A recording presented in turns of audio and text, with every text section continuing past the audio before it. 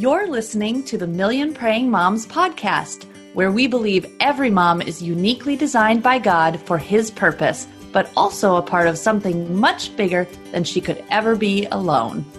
Authors and moms, Erin Mooring and Brooke McLaughlin.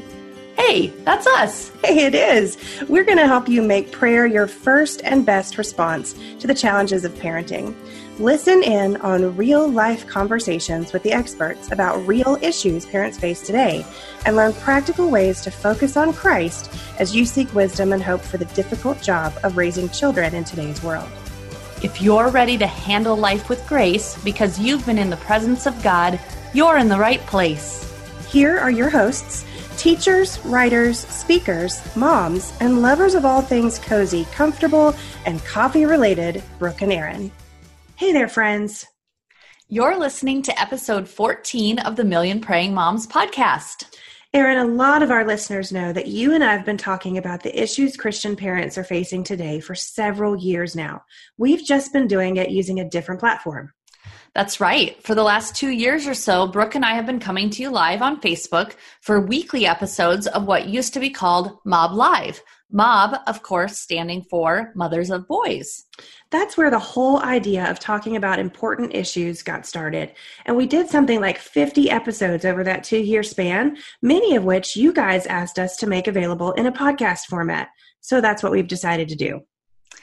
Over the summer of 2019, we're going to be mixing in some of our favorite older episodes of Mob Live and offering them here as podcasts. Believe me, there were some absolutely fantastic episodes, and we do not want you to miss out. Erin, you know this particular episode is really special to me. It's been over 8 years since Stacey Thacker and I wrote Hope for the Weary Mom, and a lot has happened between now and then. Since that time, you and Stacey have matured, and your kids have matured. We hope so anyways. Yeah. A lot has changed. You've learned a lot more about living with hope, one of which is that we always need it. Weariness comes and goes in cycles, no matter how old your kids are. And hope is something we can't do without. Absolutely. You know, one of the things I've loved most about getting to be an author is the ability to look back and see how God has been faithful to prove himself through those messages. Somebody asked me maybe a couple years ago if it felt like what I had written 8 to 9 years ago was still true today, or if my thoughts on things had changed over the years. Well, my thoughts have certainly matured over time, as I would hope they would. But in all of our writing over the years, we've tried really hard to stay so close to the truth of the Bible, which doesn't change. So yes, we mature. Yes, our kids mature. Our understanding of things change as well as we grow and mature in Christ. But his word, no matter what, stays the same. This week and next week's episodes are a reflection of that kind of change. All we've learned about hope as we've matured in our faith and walked through different seasons as our children have grown up. We've actually split this chat with the three of us, you, me, and Stacey Thacker, up into 2 episodes for you. Today's episode is the first one, and we'll share the first 5 of 10 important truths we've learned about hope since Brooke and Stacey wrote Hope for the Weary Mom over 8 years ago. In next week's episode, we'll continue and share the next 5 truths. If you haven't yet gotten your copy of Hope for the Weary Mom, you'll be able to find a link in our show notes at millionprayingmoms.com. Let's get started. We have a great thing to talk about today. If you are new here and haven't been introduced to Brooke and Stacey before, they wrote a wonderful book called Hope for the Weary Mom, like we mentioned. How many years has it been? Okay, so I lose track of time. Yes. Completely. Okay, I just had to look. So here's the book, right? Yep. This is the one copy I have in my home. Oh, I have one too. Oh, good. Yay! Mine looks like it's got lipstick on it or something. Right. I have no idea what that is.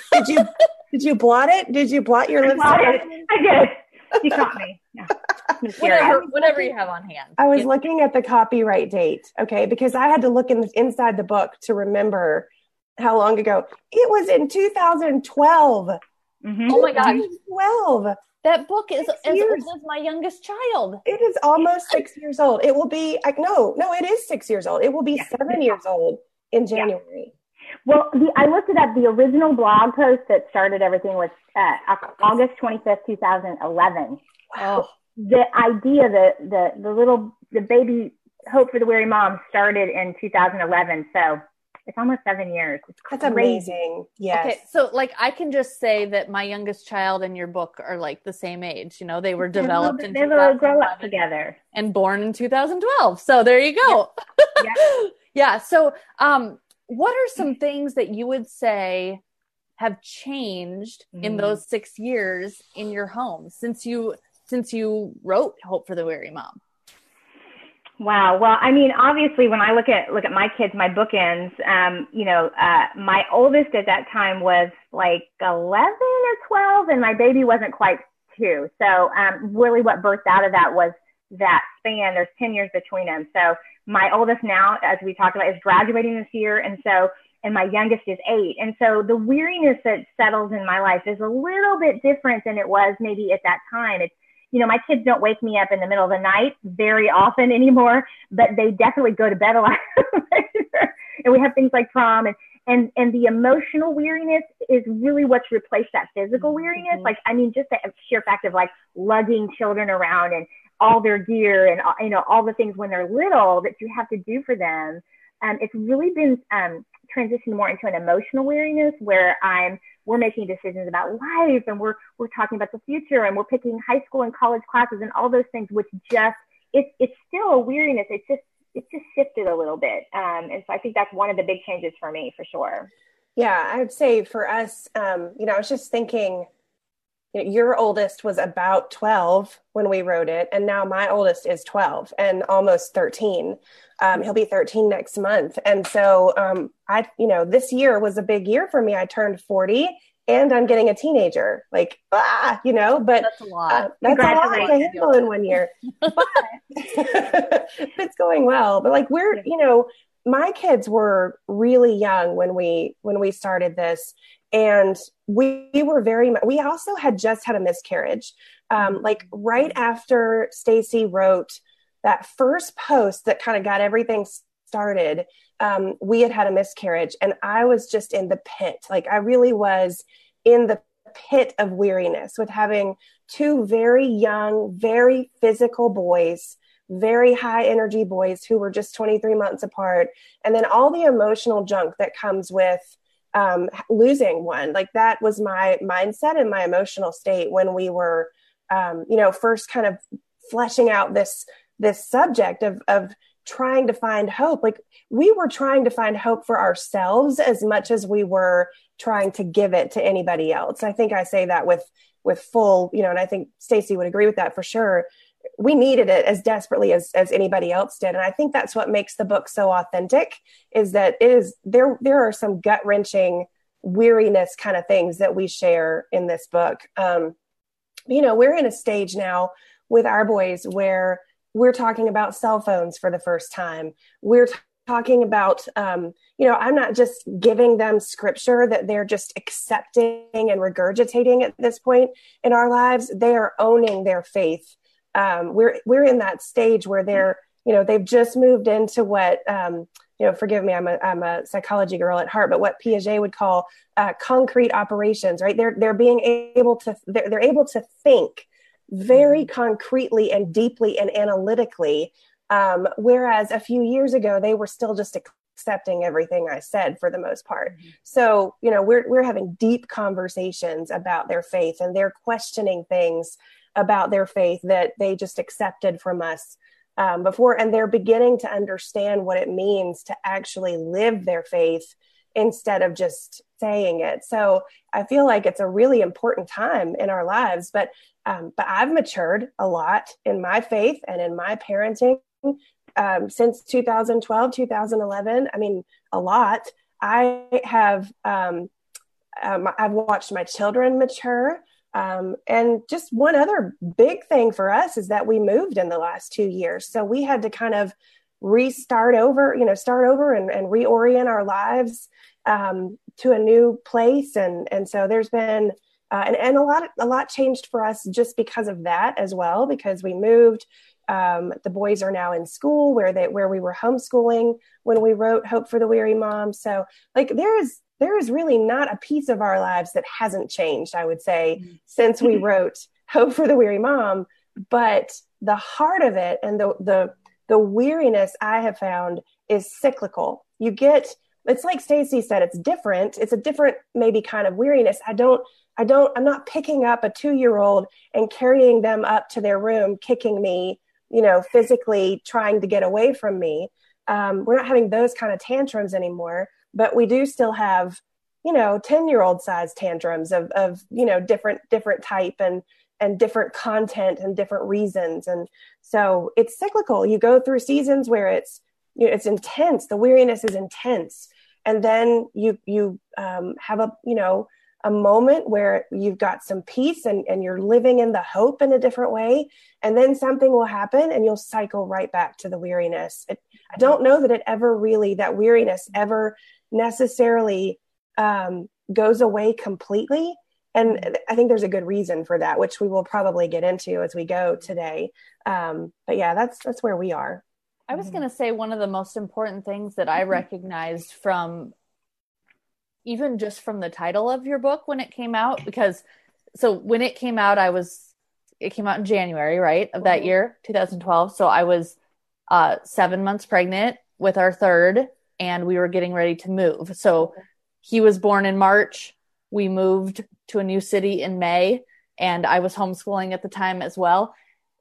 The important thing for me was naming it weariness. You know what I mean? Like saying, yes, I am a weary mom. And I think a lot of growth happens in calling it what it is. Like weary is different than tired. It just has a different feeling to me. And so I feel like that helps a lot of moms to say, yeah, I'm weary. It doesn't mean things are bad.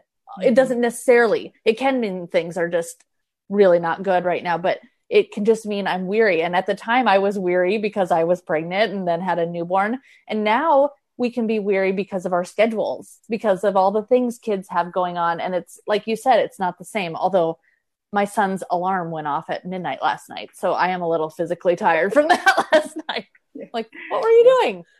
I don't know. Anyway, but I think that's great to recognize that weariness looks different for everybody. And while what I hear both of you saying is you've grown and matured a lot through it, but it doesn't mean you still don't get weary at times, right? Yeah. So our topic today is really birthed out of that growth and maturity that you both have experienced and that we all experience when we do recognize what's going on and as our kids get older. There's like two things going on there. Stacy, why don't you tell everyone a little bit about what we're going to be talking about today? Well, Brooke and I were having a conversation that was inspired by an invitation I had to speak to a MOPS group locally. And I said, Brooke, wouldn't it be cool if we could do something like, listen, I always say we, even when I speak alone, because I always feel like Brooke is with me. And we just kind of came up with this idea of 10 truths I've learned about hope, since we started this journey. There's 10 truths I've learned about hope, because they're just things that have risen to the top of all that we've learned. Now we could probably do 100. I don't know. We've talked about this and lived in and out of it for so long, but these 10 things were what really rose to the surface, not just things that we really grabbed onto, but things that other moms really spoke back to us that really meant something to them. And so it really was a give and take. And so when we started working through this message, I got so excited because it really felt like, oh my goodness, look what God has done in our lives and the lives of the community of women that have grown up around this message. And so I've gotten a chance to do that talk a couple of times. And every time I do it, I see the tears start, going in the eyes of the moms. And it's never that I want to make a mom cry, but I always know that God is the one speaking when that happens. It's not me. It's not Brooke. It's not, you. It's that the Lord is speaking. And I start to see these like the armor come down, the veil come off. And it's been so neat to watch that happen on a local level. And every time I would see it, go, Brooke, we've got to talk about this because this is so exciting because this is all of us, And so that's kind of where this idea came from. And it's birthed out of both of our books, but you guys showed the first one, then we showed the second one. So there's that one. There's really 10 truths that really are through these two books that we wrote on hope One is the traditional book and the other is the devotional. And we're just going to talk about them today. So like almost like I call it popcorn hope. We're just going to go back and forth and just talk about what God has taught us in these truths. And I know, Erin, I know you have tons to contribute too, because you've been right there with us.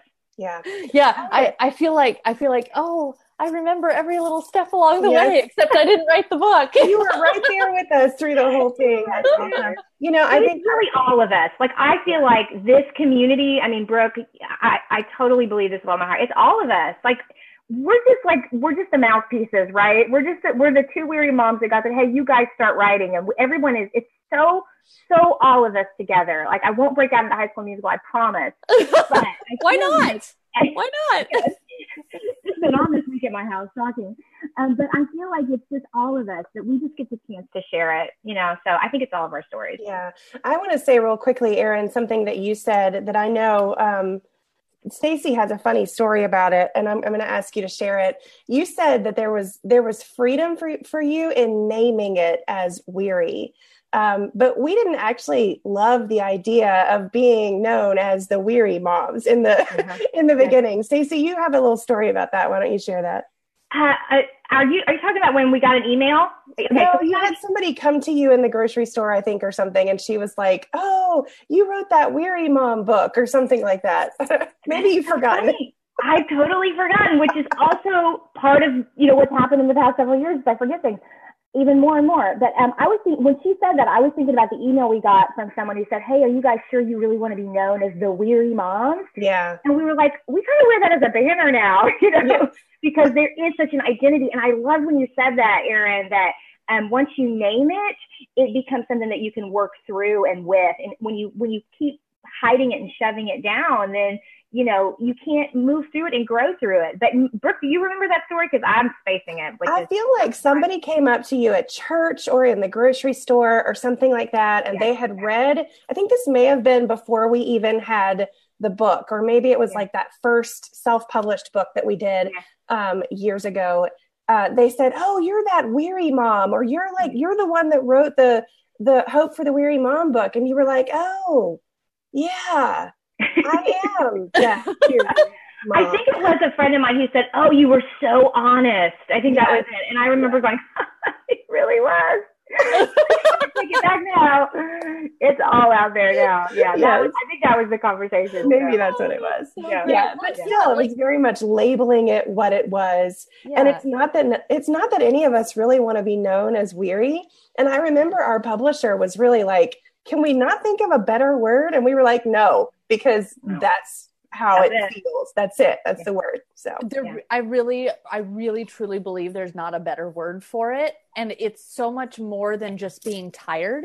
I think it is such an accurate picture of and it ties in so well with a verse from the Bible about do not grow weary in doing good, because what we're doing in motherhood is good. And it's like, I am. And it's that whole thing of recognizing that we can't do it ourselves, that we have a need. And so you say, I am weary. That's saying I can't do this myself. So anyways, let's dive in, because we could talk for like hours here about all of these things. So we're going to share 10 truths we've learned about hope through this journey over the last 6 years in writing it. And I love that it's kind of like a follow-up. Like, we wrote this so long ago. Let's talk about where we've come since then. So the first truth that we'll talk about today is hope is a person. Mm-hmm.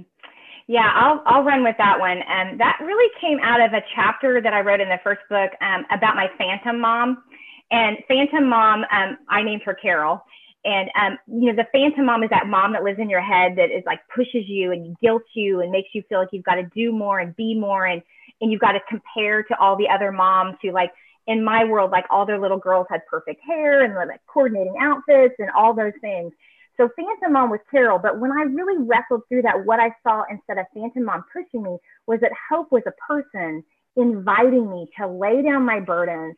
So Jesus is hope. And I think it's, I'm going to have to look at it. I think it's Matthew 12:21 in the New Living Translation. And we found this very early on, where it says, and his name will be the hope of all the world, that Jesus is actually hope. Like hope isn't like a personality trait of Christ. It's like who he has revealed himself to be. It is his name. He's named hope. And so this idea that I don't need to let this phantom mom push me, but I can come to a person who is hope.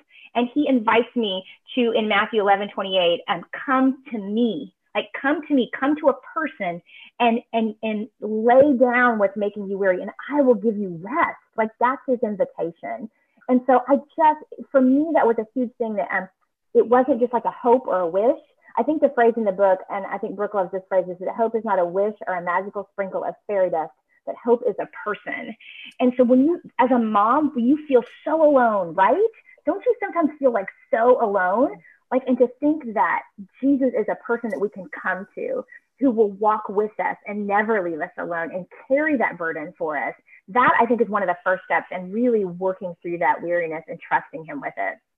I love the thing that I really love about this particular point of truth or hope is that, I think for a long time, I thought that hope was a feeling.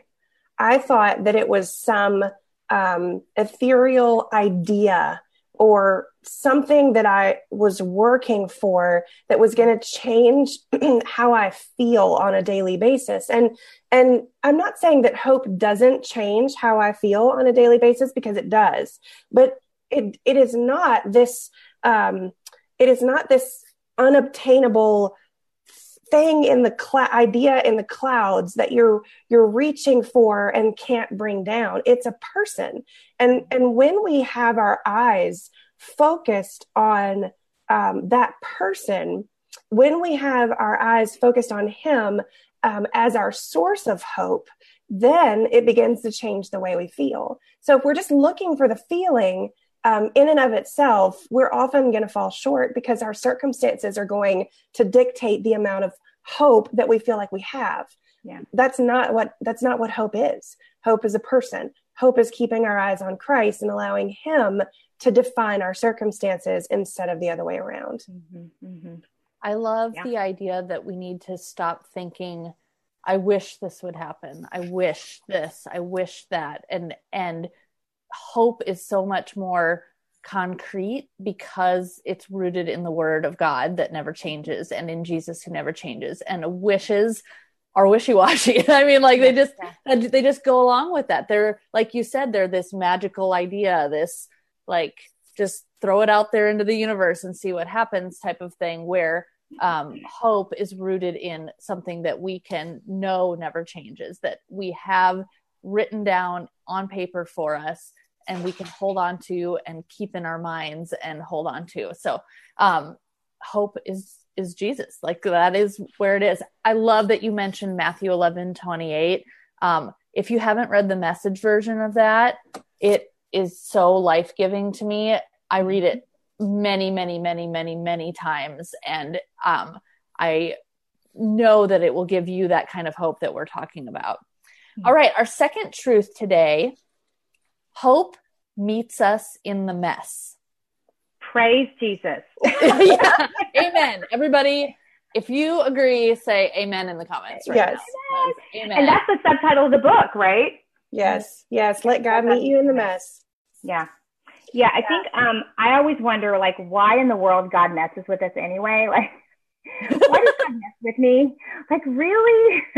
But when I think about even just the facts, just the basic facts of the gospel, that Jesus came to a messy world. Like, he was born in a stable, which I promise you, it's close competition, but probably messier than my minivan. Like, probably. Like, he literally came to a messy world, like physically messy. Like, his situation was messy. His parents were a little messy. Like, they weren't like officially married. Like, I mean, there was some messiness surrounding his family. And so he hung out with messy people. Like, his besties were fishermen. Like, they were not like, the cool kids. They were like the ruffians, right? And so he ate with tax collectors and sinners. Like, every night at 6 o'clock, the fact that Jesus ate with sinners really encourages me. I got a table full, me being the number one, So I feel like just even that idea that Jesus is okay with my mess. And I think that this is one of the things that I just love, knowing that he's not afraid of my mess. Like, he's not afraid of my mess. To enter that mess with me, I think is such a beautiful, beautiful truth.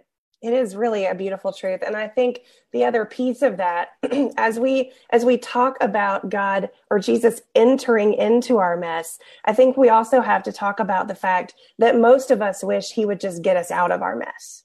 But that's not the way that God works most often. You know, we serve a God that we know is strong and mighty. I think of that children's song that I taught my boys when they were really little. My God is so big, so strong, and so mighty. Yes, right? So yeah. You teachers and singers are going in your head right now. So that was something that was so important to me. And that is good, sound theology, right? He is so big and strong and mighty. And we know that. We know that's true.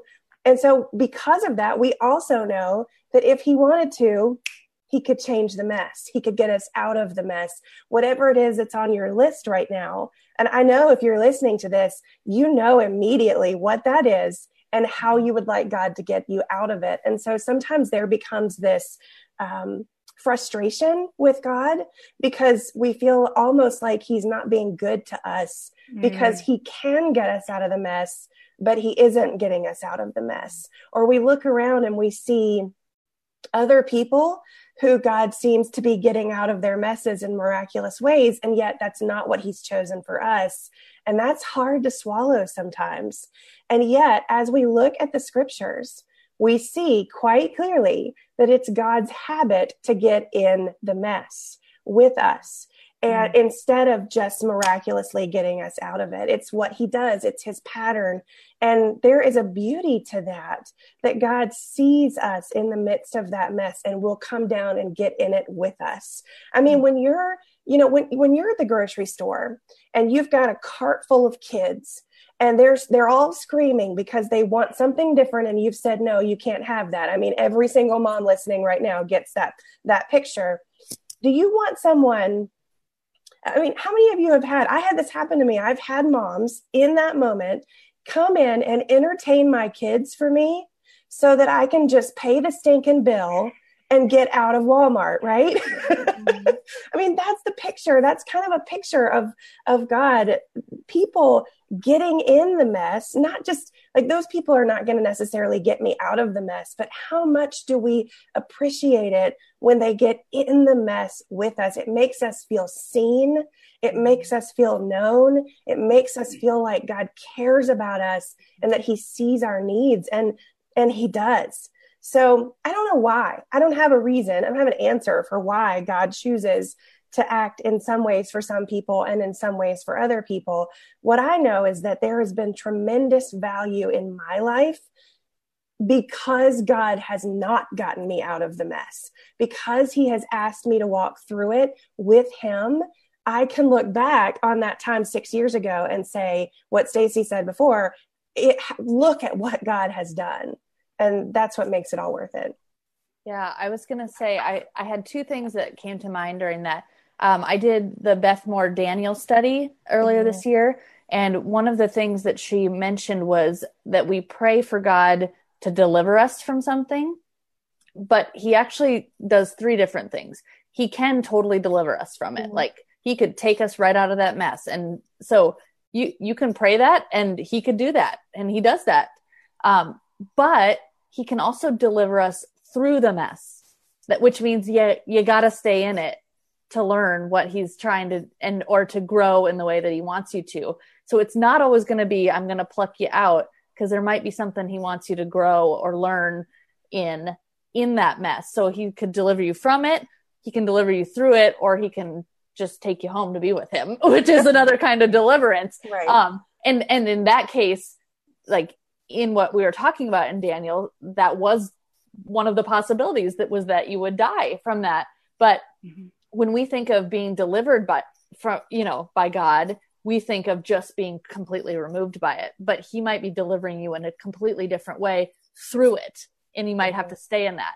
And the other thing I thought of was that, mom, whoever you are listening, God is not surprised by your mess. Like whatever your mess is right now, he is not scared by it. He has seen it all, and he will come into anything, any mess. So if you're sitting there going, yeah, God's not going to meet me in this mess that I got myself into, or this feelings that I have, or this situation in my home, that's a lie from the enemy. Like, he will meet you in any mess, and he will, like, not, he can, he will meet you in any mess, and he will not be scared by it, and he will not be surprised by it, and he will not run away from it. So just believe that right now. Okay. And there are some times in scripture, if you look carefully, you will see that there are situations and people that God actually required to live a hard, messy story. And you might think, well, good grief. You know, I always think of Hosea during this. I mean, I just always think of him. Job would be an equally good example. But, you know, God asked Hosea to marry a prostitute. And as you look at that story, like, you know, Gomer ran away from him back into prostitution. And God said to Hosea, go get her, bring her back. And then she ran away again back into prostitution, into sin. And God said to Hosea, go get her and bring her back. And I think about that, and I'm stumped by it in some ways, because it doesn't seem fair. It doesn't seem fair that God would ask or require his prophet Hosea to live such a horrible story. I mean, how much heartache and hurt did God say, I want you to live this? You know, it doesn't, you know, we like to think that God has good things for us, that he woos us, and that his love is good and uplifting, and that he has the best for us. And if you look at that, it's hard if you're not looking with spiritual eyes, if you're not looking at the bigger picture of God's story. It's hard to look at what Hosea went through and say God was good in that, because it doesn't always look like it.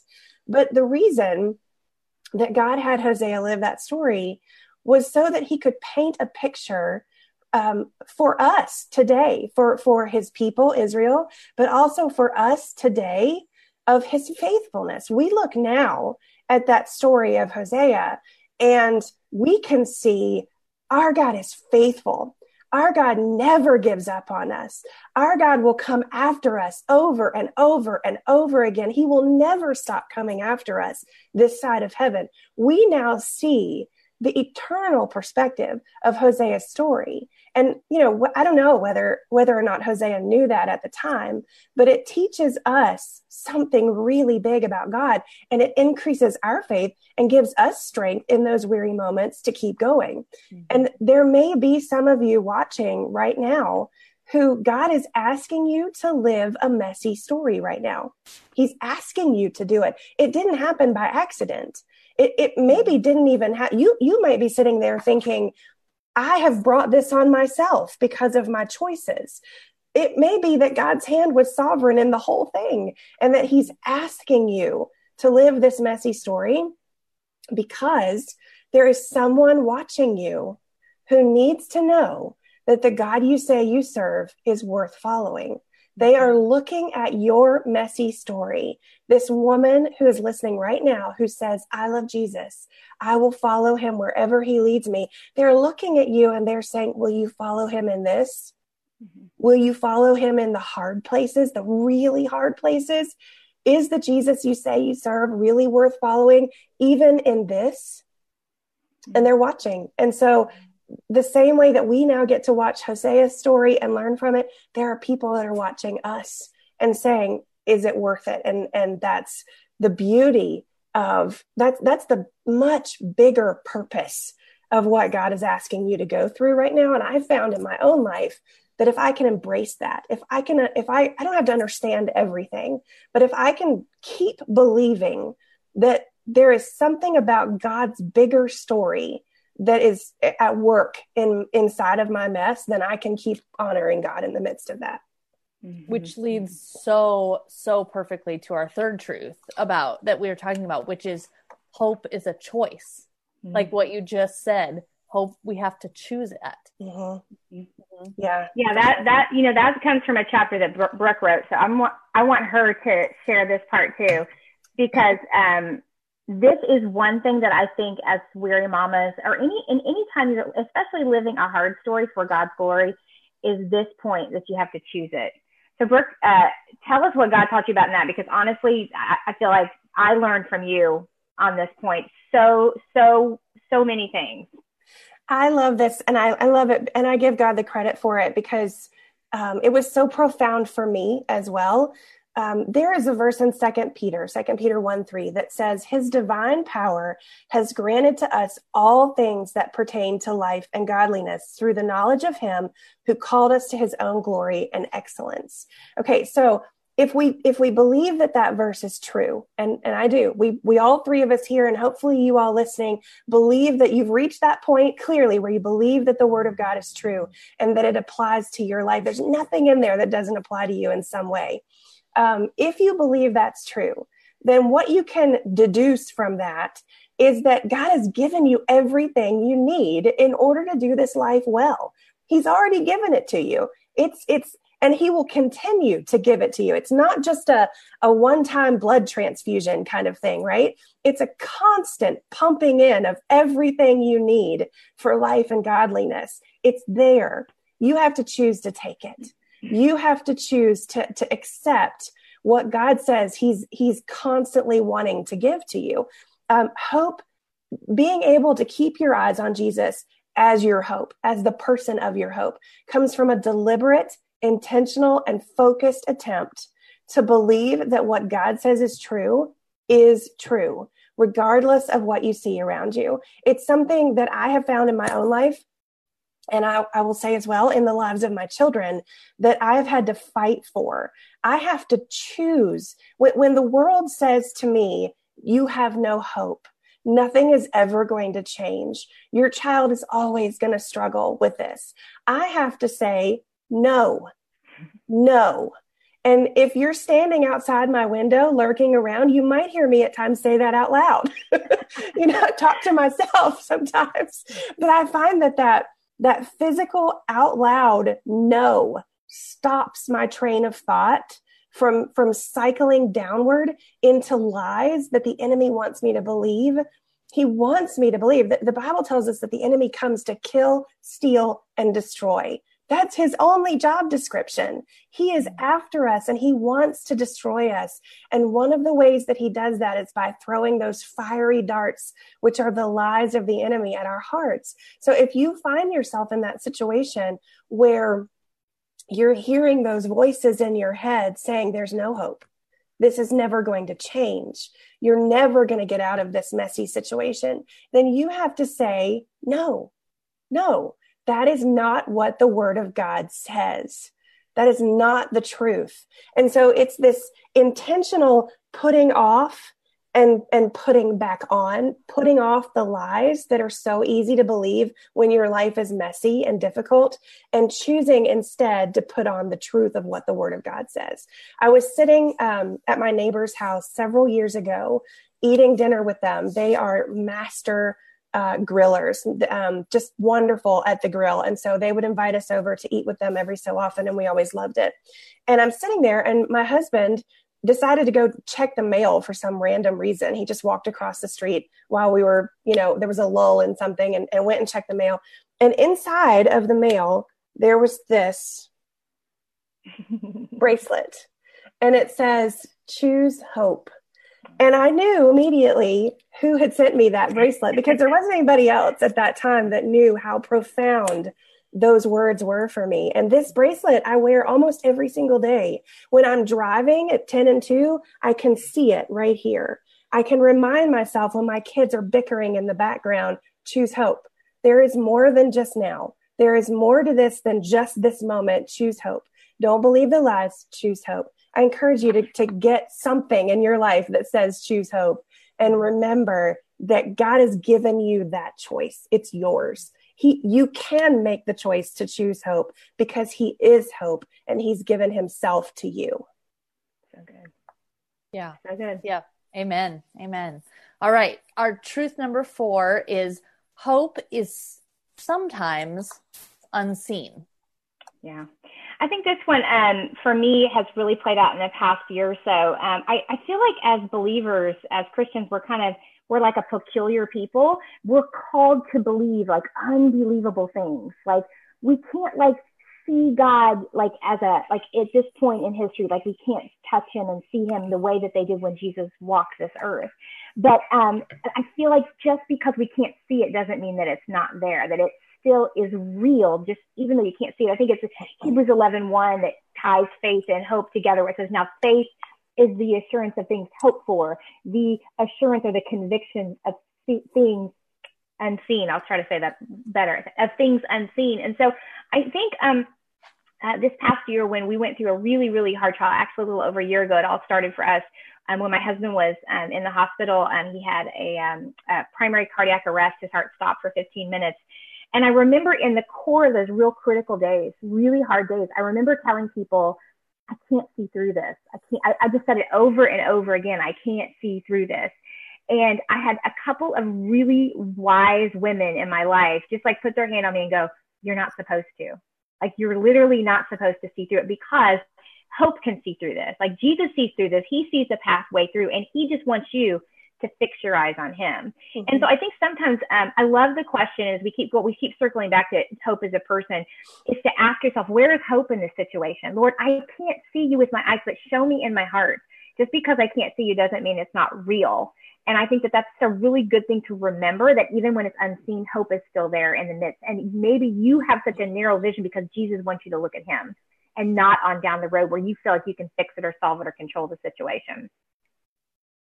Yeah, I love that. If we're keeping our eyes fixed on him, if we're hiding the word of God in our hearts during the off season, during the season when life is maybe not quite as weary, then we're going to, in those moments where we can't see past the weariness or the hard situation, God can bring those things back to us to give us the strength that we need to keep walking, and also bring people around us who can remind us of those truths when we don't have the strength to believe them for ourselves. Yeah, it's like training for hope. Like you have to have some background. You have to have some a foundation for those times when you aren't seeing it, so that it won't crumble when you get there. Yeah. So good. Truth number 5, hope is contagious. And I have to say, I know you guys are the experts here because you wrote the book, but I want to say that putting a book out there that's about hope is a perfect example of how it's contagious in having moms latch on to that idea. So I'd love to hear a little background on that. Well, I'll start, and then Brooke can interrupt me as much as she wants. I feel like one of the things I've learned about hope is that everybody needs it. Like, it's such a great thing. Like, I feel like the lady that does my hair needs it. The guy who bags my groceries needs it. I remember early on in this message, we had one of our mamas tell us that she was sharing truths from hope with her brother who was in the service. And she's like, I realized I was talking about your book, but he's not a mom, and it was really resonating with him because everybody needs hope. Like, everybody wants hope. It's such a great message. Whether you're a believer in Jesus Christ or not, everybody hungers for hope. I think it's a core need that we have. And I think that's how one of the ways the Lord reaches for us is through that need. But for us and our particular story, we really saw this happen in a really huge way when we first wrote Hope for the Weary Mom. And I'll start, and I want Brooke to finish because this was her idea. Brooke and I always laugh. Brooke has a lot of amazing ideas, and about once a day, she'll message me and go, I have an idea. Hey, me too. I have an idea. Aaron's like, yeah, I get that. Yeah, I have an idea.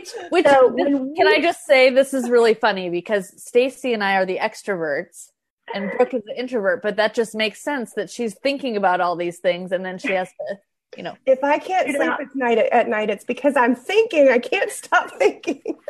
And we just always say what we're thinking all the time, right? Yeah. That's right. And so we receive all those amazing ideas and we talk them through because that's what we do. Yes. But in the very early days, back before Hope was turquoise, back when we first self-published the book, and really, this is a huge long story, but I'll shorten it a little bit. We self-published the first 2 versions of this book for many reasons, but I think mostly because the Lord wanted to teach us something. And so we self-published this book. And so it was going to be, I think it was just on the Kindle version, right? Yeah. And so right before it came out, Brooke said, hey, I got this great idea. I think we should give away Hope for the Weary Mom on Kindle for the first 48 hours. Do you remember that conversation? Right? I totally remember that conversation. And I also remember then saying to you, like, I have an idea of what I'm asking God for, like how many women I want to reach, because honestly, for us in that particular season, it was not about making any money off of this message. It wasn't about how many we could sell so that we could have a big check. It was about reaching that one mom. I think, Stacey, wasn't her name Anne? Because the book at that time was Green, and we were thinking like Anne of Green Gables, right? Yeah, we named her Anne. That's so true. So if your name is Anne, hi. It was for you. It's for you. And other women too, but we were praying for Anne. We were praying as if that book was just for one woman. And so we were asking the Lord for a certain number of Annes to be able to reach with that message. And I said, I've got a number in my mind, but I don't want you to tell me what your number is. Don't tell me. I had a number too. That's right. And so and it ended up being the same number, I think, if I remember correctly, right? Yeah. So Stacey was like, well, why not? Let's just do it. Let's just run with it. I don't see any reason not to. And so we did. So we gave it away for 48 hours, just the Kindle version. And as it turns out, the number that I had in my mind was 10,000.